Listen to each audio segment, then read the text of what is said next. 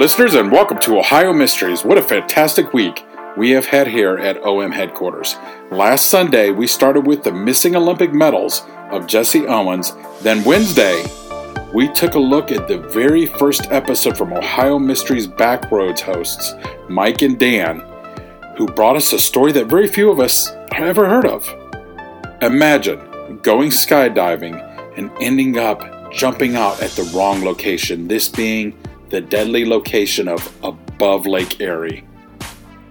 What a fantastic story. If you have not heard this story, please go back and listen to it. It was released last Wednesday at 8 p.m. And join us every Wednesday at 8 p.m. for more stories from Ohio Mysteries Backroads. Now, let's throw another log on the fire, campers. Let's dig up a new mystery.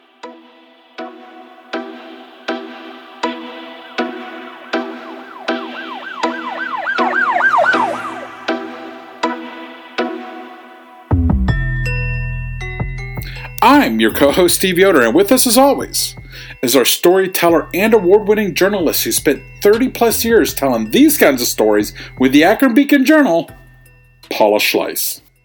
Hi, everybody.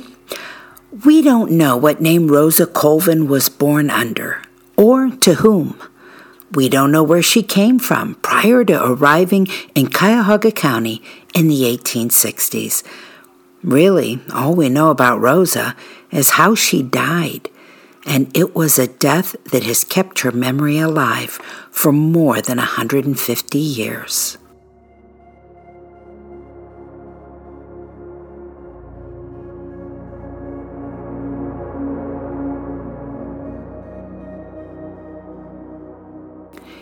It was 1866, the year after the Civil War had ended.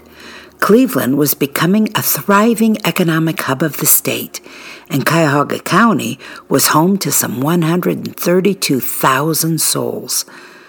But there was still plenty of rural land in the area, like Olmsted Township, which was heavily forested and in need of some clearing. That's what Rosa Colvin's husband, Bill, was hired for. Bill was a Scottish immigrant, born about 1833, which makes him 33 years old when our story takes place.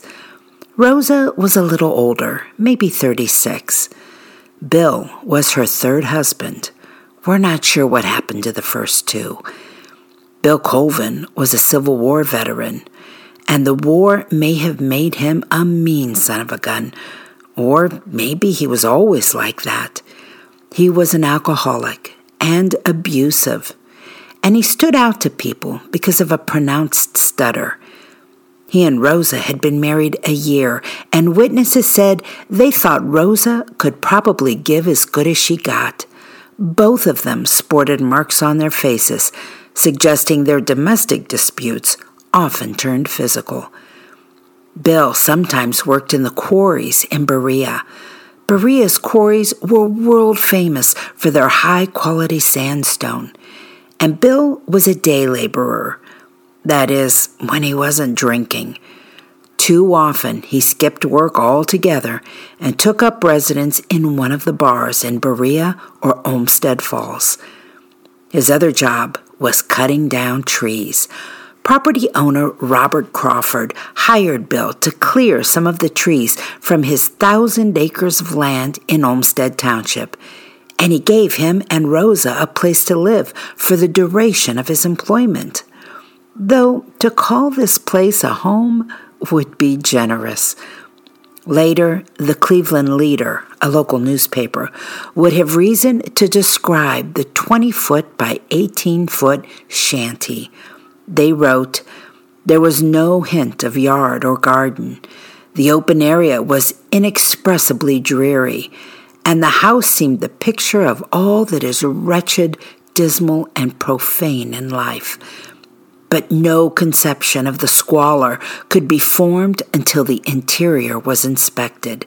There were but 2 rooms, lighted by 1 common and 2 very small-sized windows. No more were needed, since daylight flooded the house through the wide cracks between the upright boards. The floor was loose and full of fissures and chasms, In the front room were a bed, table, a broken cooking stove, 2 or 3 chairs, and a cupboard in which dirty dishes and breads and crackers were stacked. A few comic pictures were pinned like a naturalist's insects to the siding. In the back room were 2 bunks, a box stove, and trumpery ad infinitum. Blood was everywhere. Okay, we jumped the gun a little. The blood comes later.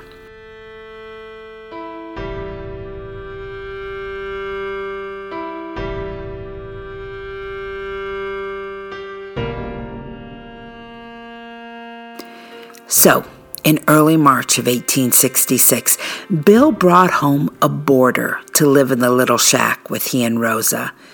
It's possible the guy was supposed to help Bill clear trees, but just as likely, Bill wanted a drinking buddy. The man's name was Alexander McConnell, a native of Ireland who had immigrated to Canada. He had a wife in Fitzroy, Canada, near Ottawa. She was a widowed mother of 6 when he married her. Then they added 3 more kids to their family. And he farmed the land until he left. According to some reports, he'd gone to Berea to work off a debt that he owed there. Now, in the early morning of Saturday, March the 24th, 1866, Bill and Alex decided to head over to Berea and pick up a little weekend work in the quarries. They set out on foot. But a mile into the walk, when they reached the C&T railroad track, Alex suddenly changed his mind, said the rheumatism in his knee was hurting too much to go on, and that he intended to go back to the shack. If Bill had been at all bright, he should have been suspicious. You see, Bill received a pension from the Civil War, and Rosa wisely had collected his monthly payment. They had at least $150 in cash hidden in a trunk in their little shack. Then again, maybe not so well hidden, because someone told Alex about the money. And since Rosa wasn't an alcoholic, and Bill was, you can take an educated guess as to who had loose lips. But if Bill at all suspected Alex was going back for the money, he didn't act on it. He continued toward Berea, first arriving in Olmsted Falls, where Rosa had caught up to him, saying she planned to accompany him to Berea. We don't know why. Perhaps she wanted to make sure he wasn't tempted by bars along the way. Bill told her to go on back home, and he continued to the quarries alone. Rosa did indeed turn back.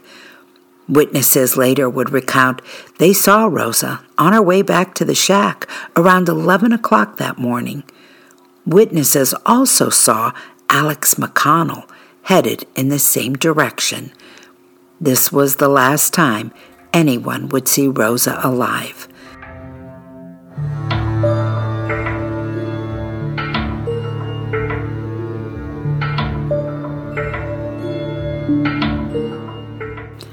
So Bill went out drinking after work with a pal named Joe Miller, and around 8 p.m., the pair of them stumbled back to the shack. I guess Bill didn't care how many strays he brought home. The 2 men made a little dinner, then crashed, completely unfazed that Rosa wasn't about. Or maybe they were just too drunk to care. The next morning, it was a Sunday morning, the property owner, Robert Crawford, entered the shanty to find Bill and Joe making breakfast. But it was an astonishing scene. The 2 men were completely ignoring the fact that the shack was bathed in blood. There were pools of blood on the floor, smears on the wall. There was even a mop saturated with blood standing in the corner. The walls were flecked with gore, and the bloody dragging of fingerprints raked across the boards. Crawford pointed this out, and Bill just shrugged. The two men said they hadn't noticed. But where was Rosa? Bill shrugged again. She probably ran off with Alex, he suggested.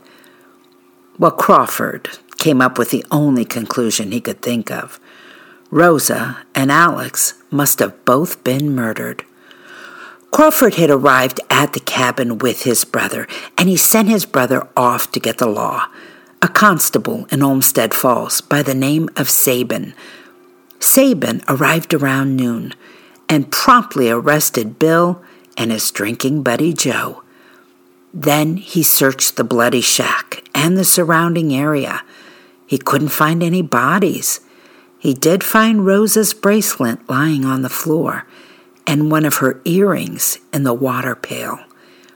He also noted that Bill himself had blood on his trousers and his vest. Bill said that wasn't Rosa's blood. He'd bought a quarter of beef on Friday and got the blood on himself as he carried the meat to the wagon. No steps at this time were taken to cut off the possible flight of Alex McConnell because everybody presumed Bill and perhaps Joe had done the deed. Everybody knew how volatile Bill's relationship with Rosa had been. But Bill kept insisting on his innocence and said if Rosa was dead, then Alex was to blame. And he told authorities how Alex knew about the money he kept in the house. Well, this now started to seem possible, so a bounty of $75 was posted for the capture of Alex McConnell, and the men from throughout the area embarked on a widespread search to find him, just in case he was alive. Meanwhile, the search around the cabin expanded. They were certain there must be one and possibly two bodies lying about. This time, about 100 yards east of the cabin, one of the searchers noticed that he was leaving a blood-stained footprint in the trace of snow on the ground. He looked back to see why and realized he had stepped on a dress saturated with blood. Rosa was found nearby, between a log and a pile of wood that had been toppled over her corpse. The body was taken to the Olmsted Falls Hotel, where Bill and Joe were being held under guard. They were in one room, while the body was laid out in another. An examination had determined her skull had been fractured by a blow from an axe. Part of her scalp had been torn off, and her left ear was dangling. Back at the cabin, searchers continued looking for the body of Alex McConnell, but they couldn't find one, and there was a growing opinion that maybe Alex had been the killer after all.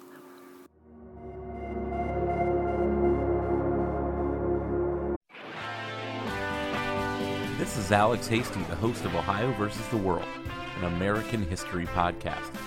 On Ohio vs. the World, we'll travel back in time with the authors, historians, and even witnesses to visit the most exciting, consequential, and too often overlooked topics that have shaped America's history.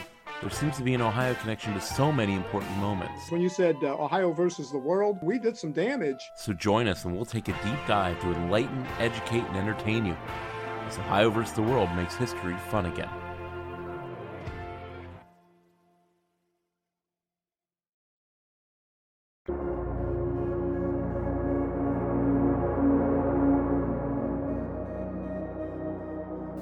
Sheriff Nicola learned that Alex had previously worked at the Kinsman Street Railroad Company, and from them learned his former address in Ottawa. So, the sheriff sent John Odell, a detective in the local district's revenue department, to the city of Fitzroy.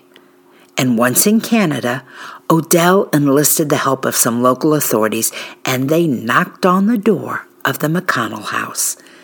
They found Alex inside, trying to hide in the attic. He did not go peacefully. There was some wrestling and threats that he'd be shot if he didn't stop resisting. They finally got him. They also found about $150 in the house, as well as some of Bill Colvin's possessions, including a watch, boots, pants, and his overcoat. Word was sent to Olmsted Falls, and Bill and Joe were immediately released. A news report said Bill responded with so much joy he couldn't speak. He could only dance about like a fawn while crying. His buddy Joe, it was said, had no reaction at all, as if he had never been worried that the truth would come out. Anyway, Sheriff Nicola went to Canada. He had to arrange for Alex McConnell's extradition, and he brought him back to Ohio in irons. A news report described the appearance of Alex. He is a little below the medium height, thick-set, has wide jaws, heavy eyebrows, a low contracted forehead, blue eyes, restless and sinister in their expression, and a fair complexion with hair the inevitable brown. When conversing, he never looks you in the face. His lips wear a continual smirk, and the corners of his mouth twitch nervously. Well, McConnell shared some of his past with the sheriff, and people learned that he had been born in the county of Tyrone, Ireland, and had immigrated to Canada in 1850 when he was 20 years old. He married and became a farmer. He told authorities he owed an Olmsted Falls man $12, and when the man threatened to sue him, he traveled to Northeast Ohio to find a job so he could pay off the debt. In the 1800s, justice moved fast, and just 3 months after the murder of Rosa Colvin, Alex McConnell's trial commenced. It lasted 4 days. The jury deliberated 16 hours. The verdict came back, guilty of murder in the first degree. On the courthouse steps, McConnell was met by his sister, who had come from Canada to attend the trial. The pair of them held each other and wept, with McConnell heard to say, "Never mind, Becca, never mind." At the sentencing, Judge Foote told Alex, "You have had a fair, patient, and impartial trial, and you have no one to blame for the result but yourself." Then Judge Foote announced Alex would be hung on the 10th day of August.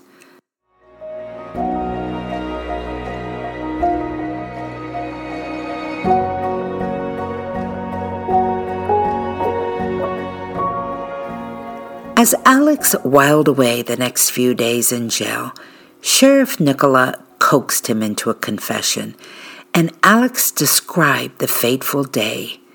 Here's what he said in his own words. "When I started with Colvin to go to Berea on the morning of the 24th of March last, I did not intend to go all the way. I intended to turn back and go to the shanty. There was no one at the shanty when I got there. I took Colvin's clothes and boots and left my own in the bed." Now, at this point, I should note that Alex, in his confession and to his dying day, would insist he had never taken the money nor even intended to, that he only intended to steal what clothing he could carry. So, back to his confession. Alex continued, "I then started for the railroad, past Crawford's, intending to go by Elyria westward, the way I came. On the way to the railroad track, I met Rosa Colvin in Egler's lot. I kept on, explaining to her that I had Colvin's things to carry them to him, that he was going to Cleveland. She said if Colvin was going to Cleveland, she was going too. We went on about halfway up the lane by Claudel's house, when I told her that if Colvin did not get his things, he would not go to Cleveland, that I was tired. We then went back to the shanty by Egler's. After laying the clothes down and she seeing them, she said she didn't believe I was going to see her husband at all. I didn't know what to say. I confessed to her that I was going home to Canada. She said, 'Have you been robbing the house?' I said, 'No. I was taking some of Colvin's clothes and leaving some of mine in their place. I then said I would take my own clothes and go home. I had none of his clothes on then. She snatched up the iron poker and, placing herself in front of the door, said I should not go till William got home. I insisted that I would go home. She said she would go and call in the neighbors. I got my own clothes and started to go out of the door when she struck me over the arm with the poker. I laid down the clothes, and I think I struck her with my fist. It knocked her down. She got up and struck at me. I seized a stick of wood and struck her, I think on the back of the head. She fell.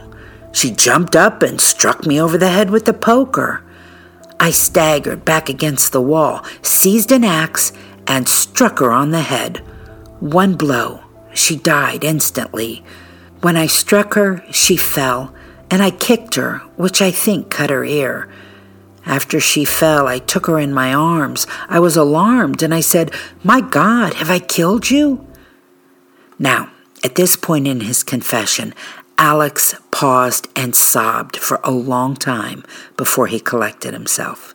Then he continued, "I did not know what to do. I thought I had killed her in my passion and did not know what would become of me.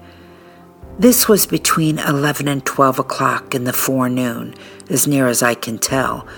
While I was inside, the two Crawfords and the two Spears passed close by the house. I heard them talking, and I saw them from the shanty. As soon as they had gone to get dinner, I again packed up the goods and started. In 20 minutes or half an hour after I struck Rosa, I took her body out and deposited under the woodpile. I held her in my arms a good while, expecting her to come to, and was not conscious when I dropped the dress which I had wrapped around her. After I had deposited the body under the wood, I came back into the house, and I mopped up the blood. I did place the heavy logs of wood over her feet. It was not more than 15 minutes from the time I struck her the first blow till I struck her the final blow with the axe. The money that was claimed to be lost, and the watch, and Mrs. Colvin's clothing, I never saw and deny taking. God knows I am sorry for the deed I have done, and I hope to be forgiven." Alex lamented more than once that if only Rosa hadn't insisted that he stay in the cabin to wait for Bill's return, none of this would have happened. Alex spent his final days both reading the Bible and telling fellow prisoners he intended to put a knife into Sheriff Nicola. He even planned an escape. The idea was to use powder to blow the lock off their cell door, though there was no explanation for where this powder would come from, and then use the powder to blast a hole through the stone roof of an adjoining unoccupied cell.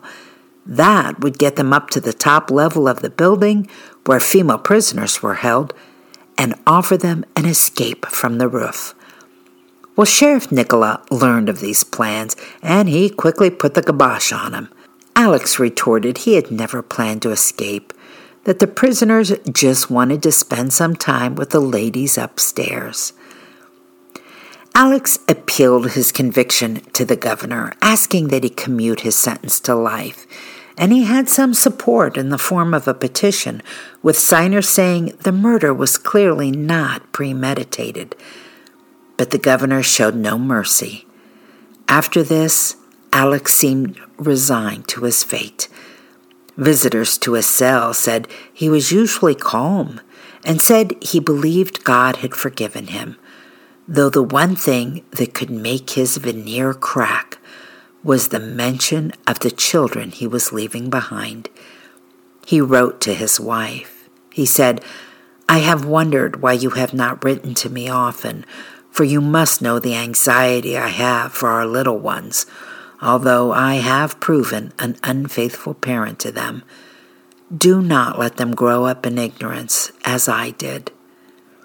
Alex also wrote his sister, asking her to pray for him.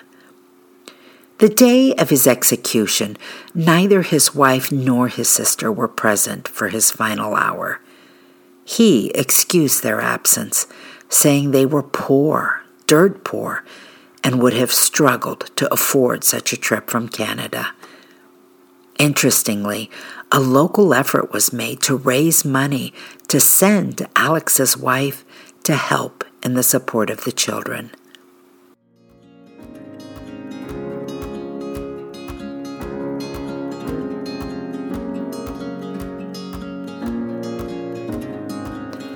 The gallows were built inside the jail in its northeast corner.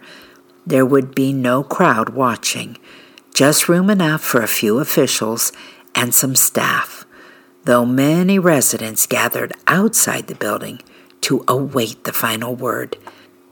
This was the way it had been done before. 4 men had been hung there in past years.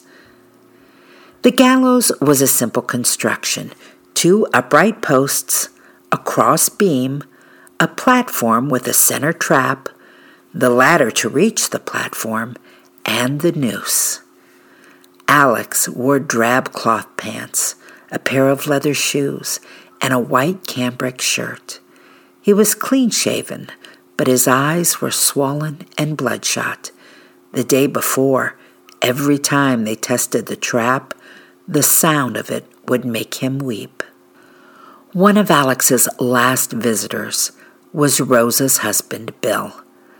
Witnesses said Bill approached the jail door and Alex reached out his hand. Bill drew back and shook his head. "William, forgive me," Alex said, choked with emotion. "If God forgives you, I will forgive you," he said. At this point, Sheriff Nicola intervened and told Bill Colvin, show some Christian spirit, that God had forgiven Alex and he should shake hands. Bill responded in a voice that trembled so much he was barely heard, "I can never shake hands with a murderer." At this, Alex burst into tears. He retreated to his cot, knelt down, and began to pray. Then Bill asked to go inside the cell, where he told Alex, "I always treated you well, and I suffered more than Rosa's death because of you." Bill recounted that, in addition to losing his wife, he had been accused of murder and lived in fear of being hanged if they hadn't been able to catch Alex. Because of that, Bill said, "I'll never treat another man as kindly as I did you." But then, suddenly, Bill added, "I forgive you, as I hope to be forgiven," and he extended his hand. Both men shook, even as they wept. Then the men separated, and Bill left. On a Thursday, at noon, Alex was ushered up the scaffold. A minister prayed with him. Then the rope was placed around his neck. Alex thanked the prison staff who had been kind to him, said he hoped to be forgiven, and whispered goodbye. The black hood was drawn down over his eyes, and the trapdoor was sprung. But Alex didn't die right away. Witnesses said the drop did not break his neck as intended, that Alex had turned his head as he fell, and that caused the knot to go under his chin. He was slowly being strangled. The sheriff tried to hasten his death by lowering himself down the rope until he stood on Alex's shoulders, his weight causing the noose to tighten. In any case, news reports said it took Alex 8 minutes to die. As was procedure, his body was left to dangle for a full 30 minutes before he was cut down and placed in a white wood coffin. The place of burial was not publicized. Rosa was buried in Berea, in the Adams Street Cemetery, though in the days following Alex's execution, some believed she still haunted the old shanty. An article in the Plain Dealer on August 10, 1866, said a poor family named Miller had moved into the cabin, and that they reported hearing strange noises in the middle of the night, the sound of doors opening and shutting, of an axe chopping, of windows being raised and closed. Once, they insisted, they could feel the entire structure shake violently. They also mentioned that Rosa's blood still stained the wooden floor and walls, and there were sharp imprints of her hands and arms where she had apparently fallen against the wall. I want to give a big thank you to Laura Burgess of the Berea Historical Society, who not only suggested this story, but shared her extensive research into it.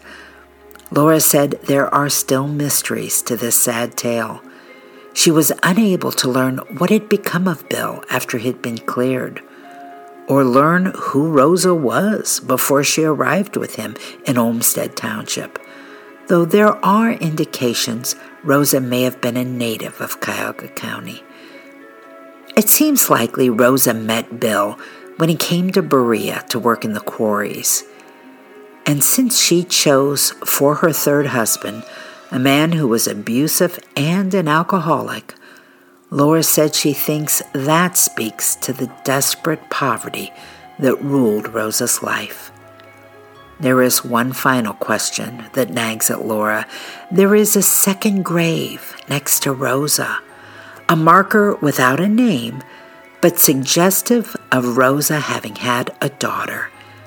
News reports never mentioned Rosa being a mother, though at the age of 36, it seems more likely than not she was. And since they didn't mention it, it heightens the likelihood that the child died before Rosa was murdered. And that lends yet another element to Rosa's pitiable life and tragic end. That's it for tonight, listeners. For photos, news clippings, and more on this and every episode, hop on over to OhioMysteries.com. Also, for more shows like ours, head on over to KillerPodcasts.com. We are a proud member of the Evergreen Podcast Network.